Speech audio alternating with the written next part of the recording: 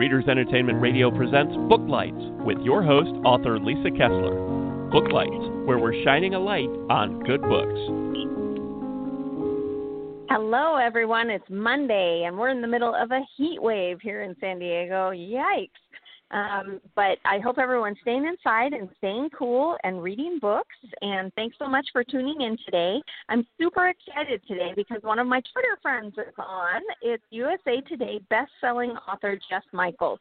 And if you haven't read Jess yet, she has amazing historicals to share with you. And if you haven't met, I'll go ahead and read her bio for you here so you can get introduced. USA Today best-selling author Jess Michaels likes geeky stuff, vanilla Coke Zero, anything coconut, cheese, fluffy cats, smooth cats, okay, any cats, many dogs, and people who care about the welfare of fellow humans. She's lucky enough to be married to her favorite person in the world and lives in the heart of Dallas, Texas, where she's trying to eat all the amazing food in the city. I'm guessing that was before pandemic. Yeah, this is all pre-pandemic bio. Right. Yeah, now we're all locked in. When she's not ostensibly checking her steps on Fitbit and trying out new flavors of Greek yogurt, she writes historical romances with smoking hot alpha males and sassy ladies who do anything but wait to get what they want. She has written for numerous publishers and is now fully indie and loving every moment of it. Well, almost every moment.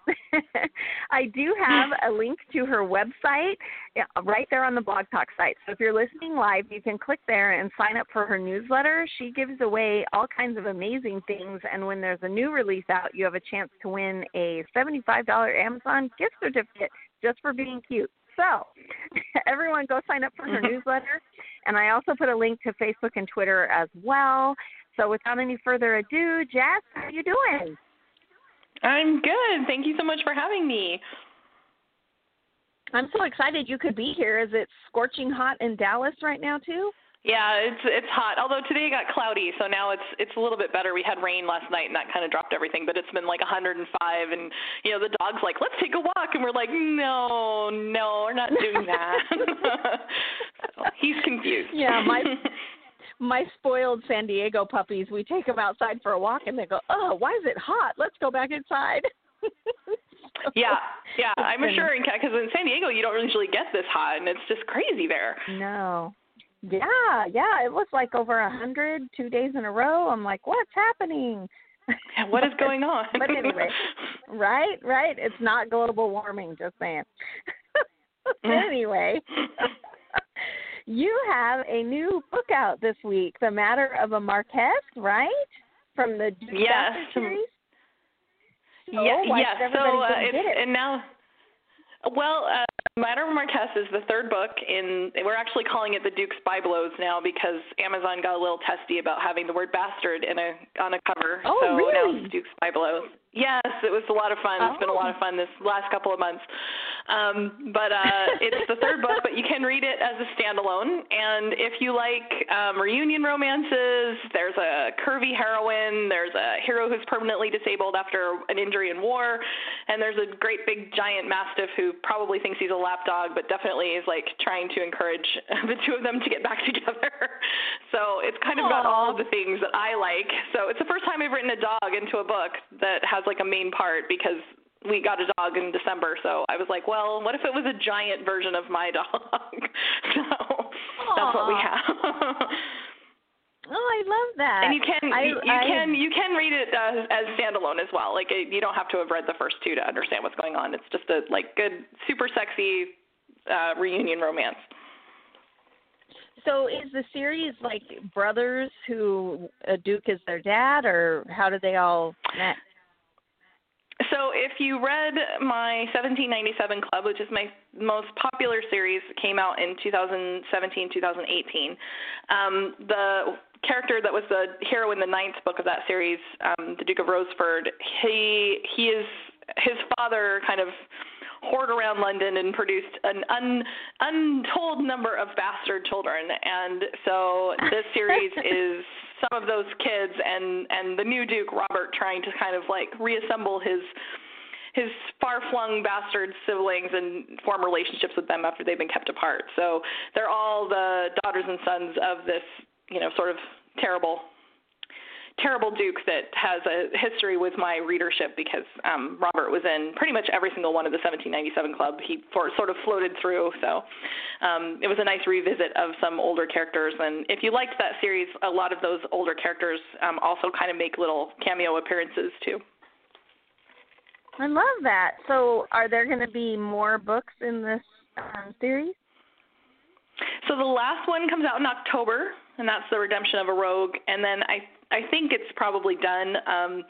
Having the title problem sort of hurt the momentum of the series. So it's one of those things where I'm just going to I'll have a new series coming out next January. So we'll just launch something new. There's always the possibility because there's just a never-ending number of these children. Every book there's like so many. So it's possible if I find a good, bastard that I want to write about, that maybe we'll see another one. But I write for now. The end is at the end of this year, in the fall of this year. Okay. And I wanted to ask, because you write historical, and I write paranormal, which has a lot of the fated mates, and I enjoy reading historical because there's arranged marriages. So it's that same thing where here's somebody you're going to be stuck with. Can you fall in love with them kind of thing? Do you enjoy that part of historical? Yeah, like an arranged marriage. I love a good arranged marriage. Do I have any in this series? I don't think so.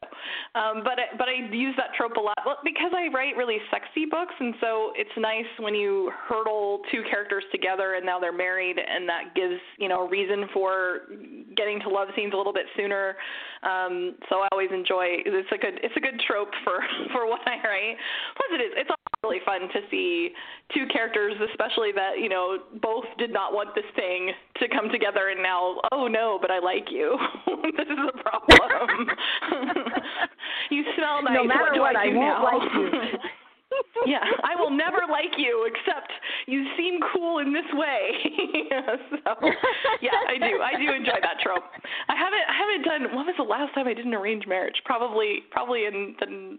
Oh wait, it was earlier this year. I had the Shelley Sisters series, and the first book of that is an arranged marriage between the Earl and one of these triplets. They're sisters and they're triplets, and the other triplet takes her place at an engagement ball and ends up forced to marry him.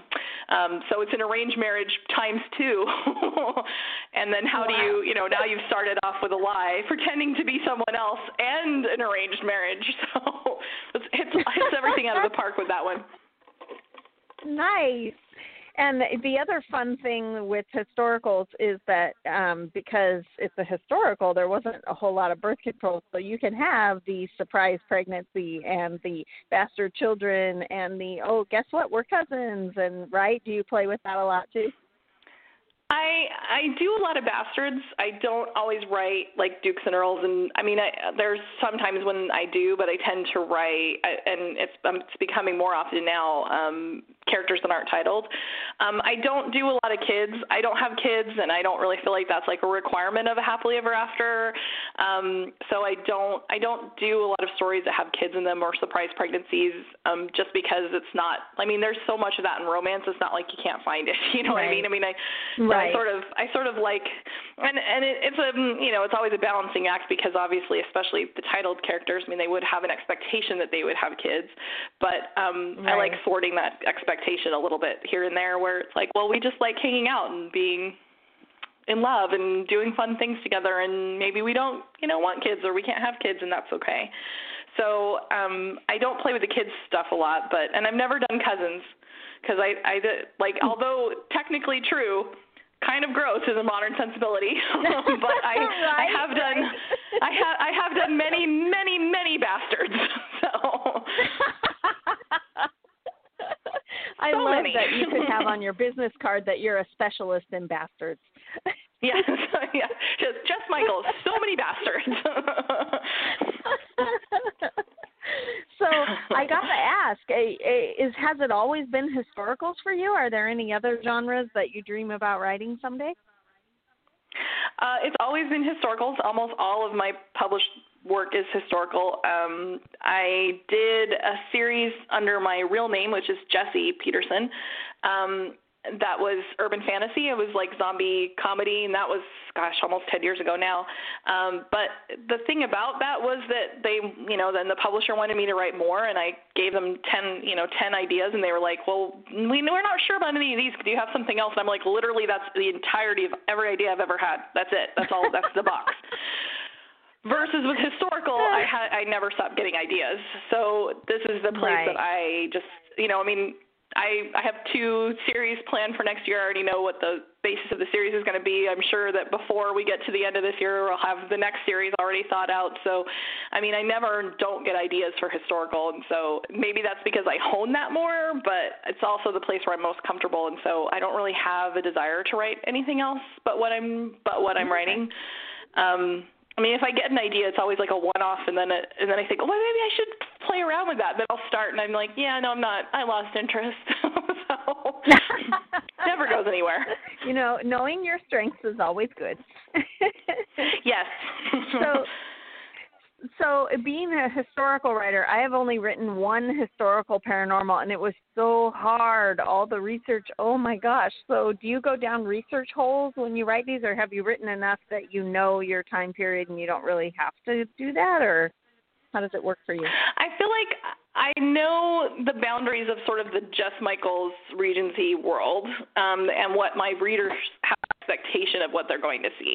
And so usually when I'm researching, it's something specific. Like I just finished a book that's coming out in November that's around Christmas time, and it involves the 12 days of Christmas, which at that point was a poem, not a song. And so it was sort of looking to make sure that poem was right. And then I wanted, the hero to read a poem about blackbirds. I found this amazing poem about blackbirds that was written at the time. And it was it's like the most romantic blackbird poem in the history of mankind. It's like, oh, this exists. This is amazing.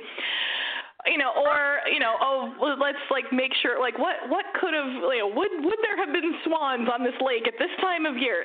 But most of the time it's very spot. And I do not research beyond the boundaries of what I need for that. I know there are a lot of historical authors and just authors in general that go down these research holes, and all they do is research. Right. That is not how my brain works. I need to know how long it would have taken to drive a carriage from this point to this point, and that's it. And then I'm not getting waylaid by anything else. It's just, this is how long it's going to take. So if they are riding in a carriage together, it's going to be this amount of time, and that's all I need to know. So that's all I figure out. And then I just don't tend to dive into other side holes. If I'm reading, if I'm on between books or something, I might read a research book or a history book to sort of refresh and get a new idea. But I don't spend a lot of time digging into intricacy, because I think people come to my books for really good characters and, emotional and sexy books, and I'm not sure that they come to me if they're looking for, here's every detail of what happened in July of 1816.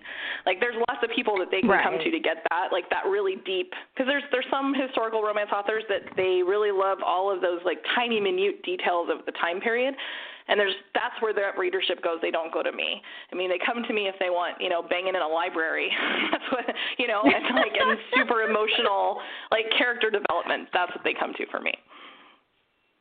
Yeah, I love that. And I love that your readers, your reader expectations, because that's huge for an author, because we want readers to read it, but we also want them to recognize what they're going to get,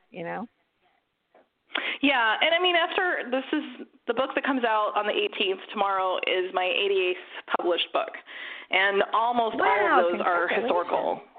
Thanks. Yeah, we're gonna have 100 in 2022. I'm already preparing the party because I'm a planner. Oh my God! if we all get to have human being contact, that is, I will have a party. Right. Yes.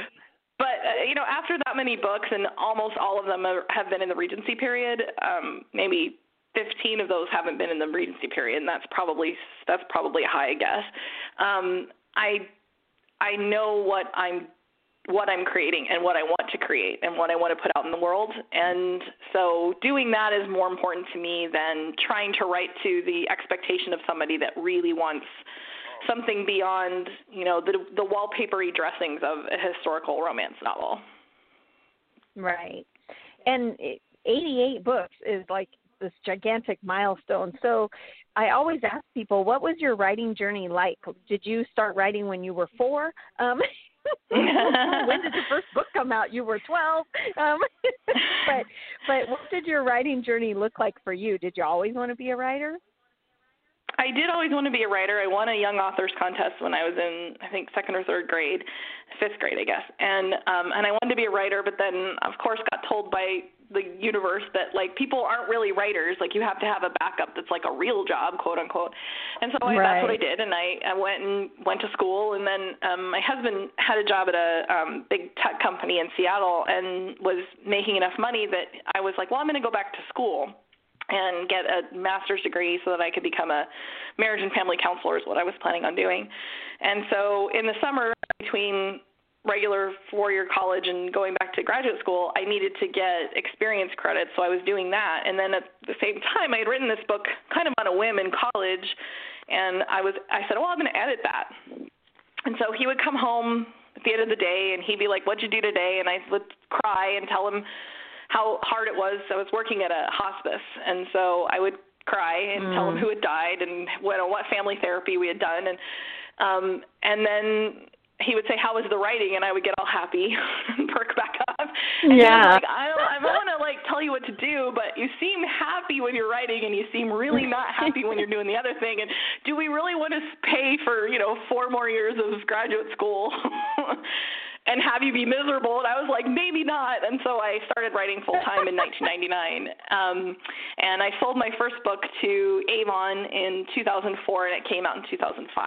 So I wrote for HarperCollins, Avon Romance, from 2004 to 2011. And then I wrote for Sam Hain, when it still existed, from 2012 until when did they go? Like 2014. And then I went fully indie. I love that. And along the way, who inspired you? Like, did you meet people at conferences or something who said, hey, keep doing this, or anything like that? Before I published, I mean, I have a very strong self-drive. I'm an achiever personality, and so it never really occurred to me to quit. I mean, if I tried to quit, I always just kind of came right back to it after a little bit of a break. So I think mostly not giving up was self-driven, although certainly I had lots of people that were supportive and saying, well, you've come this far, like don't stop trying.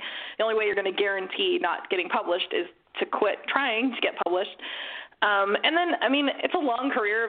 I've been in this industry for 20 plus years now, because I started writing in 1999 full time and joined RWA then. And although I'm no longer a member, I mean, it's 20 years of being involved in romance land and romance community. And so certainly there's been plenty of people that have been really supportive and helped me kind of get here, and people that I turned to when I was like, well, maybe I should go indie because that's such a big jump. And, especially after being traditionally published I was traditionally published for 10 years at that point. And just the concept of like running up to the edge of the cliff and just hurdling myself off of it was slightly terrifying. But there were plenty of people that said, look, you can do this. You have an audience and you can write fast, so just hurdle. And I hurdled and found wings, and, so here we are. But, I mean, there's just almost too many people to list off. It would be longer than the show. I love that. I do love that because I write paranormal romance, so I'm in Romancelandia as well. But I love the community of authors because we really have, every community has flare-ups and things, but for the most part, I mean, romance authors are the coolest humans ever, and if you need something or you want to put something together, there are people who are like, let's do this, and I think we're lucky. Every industry isn't like that. Yeah, I mean, certainly every genre isn't like that. You see, I think that we have a much more high level of understanding that we actually aren't competing against each other at all. I mean, if you do well, it doesn't affect me at all, and if another right. historical romance author does well. It doesn't affect me except that it could make me do better. It can never actually make me do worse if someone else does well. It can only make me do better because suddenly, you know, I mean, if somebody has their book made into a movie and it's a historical romance and they sell 1 billion copies, what happens is they probably don't have 88 books because most people don't. And so right. you know, the people that go out and buy their backlist and they say, okay, cool, but what other historical romances are there? And suddenly here I am with a bunch of them. So there's right. only a way to help each other. There's never really a way to hurt each other when it comes to success. So I think that we have a bigger understanding of that generally as a genre, and I think that helps people be more supportive. Yes, I totally agree. And also, I think romance readers, because they're so voracious, you know, and I also think romance readers are great about, like you said, a movie comes out and they're willing to go, you know, try out a new author. And I think in some other genres that, you know, there are readers who are like, well, that's kind of, you know, not in my lane and that kind of thing. And I think romance readers are adventurous and, you know, go out there voraciously looking for new things to read, new authors. Yeah, I mean, you know, you'll look and every year people put what are you going to try to read this year on Goodreads? I mean, there are people that are putting 400 or 500 books, and they're almost always romance readers, and they read 400 or 500 books, and they read them and really enjoy them, and sometimes really review them. And I mean, it's a different level of that. And I think that especially now, I think they even need it more because when things are kind of terrible, that promise of this genre of all the genres is going to make it be okay. I mean, I can drag these two people in this book that's coming out tomorrow through lives that tore them apart, you know, horrible physical injury, you know, emotional upheaval, you know, financial loss. Like, what can they be together? Oh my God! And I will not give away anything by telling you it's going to be fine. Like, they will be together. Like, right. This is not a spoiler alert because it's a romance. Like, I will fix it for you. You never have to not trust that if you start a book by me, no matter how bad I can make it for them in the middle of the book, you always know in the back of your head, like, that's going to be okay. That's going to be okay. Yes. So, you know, I mean, that gives a level of hope where at the end you close the book and you're like, I'm very, very satisfied. I'm very, very happy. And maybe that gives you an opportunity to say, okay, I feel like I can go fight the good fight today or go deal with something that I didn't want to go deal with because I had that little moment of like, okay, I've been a little bit of an uplift, you know?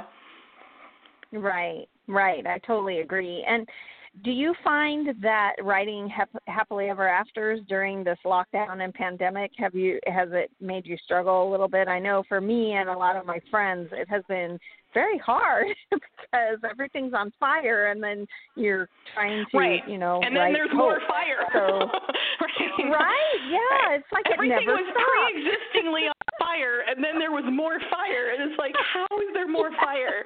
No, I certainly am well aware of all the fire. I hate the fire. I've been fighting the fire for several years. But when the really interesting thing is I have always seen writing as a happy place for me, as a safe place for me. So when 9/11 happened, I would, you know, watch television for 20 minutes. I'd go in, I'd write for half an hour. I'd go back and I'd watch TV. And it was like that was the place I needed to go to be safe, to feel safe.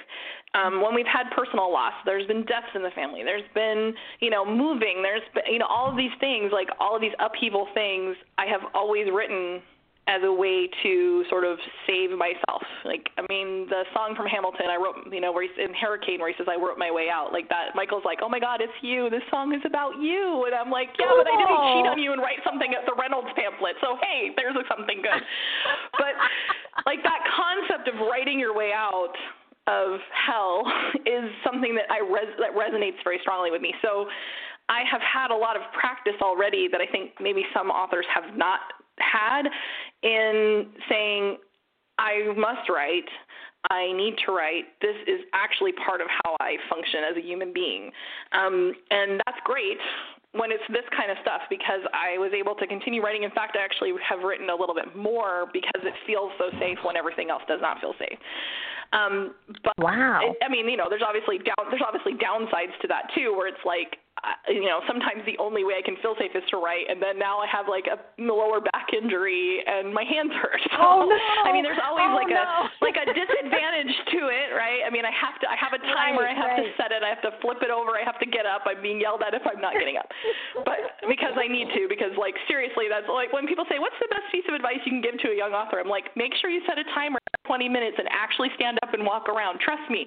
But I mean, that's the thing that actually keeps me sane, just on a base level. And then you add this to it, and that, I mean, this is where I go, like naturally, is to go into the place where I can control.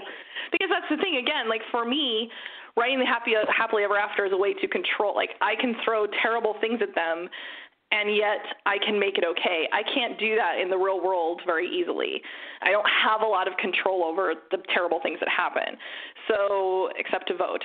So, I mean, I don't I go into that place and I can make it okay, and I think that gives me some solace in times when I feel very, very stressed out by the universe as a general whole. Right. Yeah, that's great that you have that. I'm trying to look at it as, this is an escape and I can do this. But in the beginning of the pandemic, it was like anxiety was so high. Writer friends and I were on Zoom writing so that we were muted, but you could see everyone else writing, so you would focus. Yeah. So, but whatever I think it that's takes the thing to is get like the words down. Everyone is so different, I mean, and I think that is unfortunately the only thing that I would, not the only thing, certainly not the only thing, but one of the things that I would give as a criticism for romance writer land is that we very often think there's only one way to do something. And so when you see that the other person, I mean, you look at me and maybe like that high production, always writing thing looks really good from an outside, but if that's not how your brain works, then doing that is not going to be healthy. So it's figuring out like, how can it work for you? Not everyone can do it that way, so you have to figure out what the best way is for you. Like for me, like if I was in a Zoom room with 20 other people, oh my God, my focus would be going insane. It would be like, nope. So can't do it. Sorry, bye. And so, but again, like that's because that's the way my brain works. Yeah, turning you off. Mute. But that's the thing is like I know that about myself, and I think that is really the best advice I can give to a writer and to a human, to any person, is like figuring out how your brain works, and then not letting anybody tell you that it should work differently is like a big deal for any person. I think. I agree. Mm-hmm. And I can't believe that we are getting close on time, but before we do, I didn't even talk about your I know, right? I didn't even talk about your podcast yet, but you have a podcast. Do you want to tell everyone about it so they can go listen? Yes. So if you are a writer, it's really geared toward writers, although if you're a reader and you just want to know how writers tick, like it's kind of a fun thing. But it's called Journeys of Romance. It's any place that you can get podcasts, Apple, Google, all the places, Stitcher.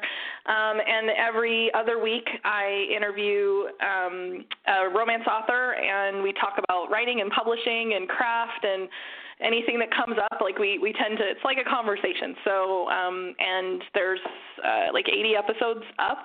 Probably your favorites have been interviewed, so go check. And I really love doing it. It's such it gives me a lot of energy by doing that, because again, it's a good reminder of like, oh, this is so interesting. Like you do it this way. It's so different than the way I do it. And yet we all get to the same place at the end, which is a book. So that to me is the most fascinating part. Yeah, and for me, I love doing the podcast because I do writers from all genres on Booklights, and it's always so interesting to me to hear, how everybody does it, what they're doing. It's just inspiring. I always end the podcast, and I'm like, oh, I want to go write. So I think because we all write in our cave, and it's so nice to get out of the cave and see other people. I know. It's like another human. This is so exciting. Other humans exist. Oh, well, right.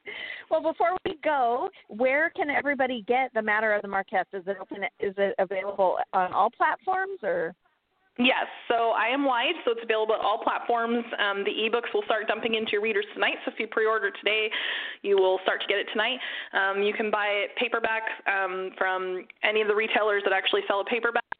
And I also love Sweet Arrow. We'll have it if you want to pre-order it from them. They're a local romance-centric bookstore that's out of Chicago, but they ship worldwide. So you can also order it from them if you like the paperback. But ebook is at all the places: Apple, Google, Kobo, Amazon, obviously, and one more. Barnes & Noble. all the places.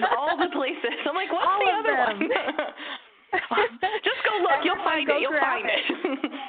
Yes, everyone go grab it. Jess, thanks so much for being on today. It was great to have you.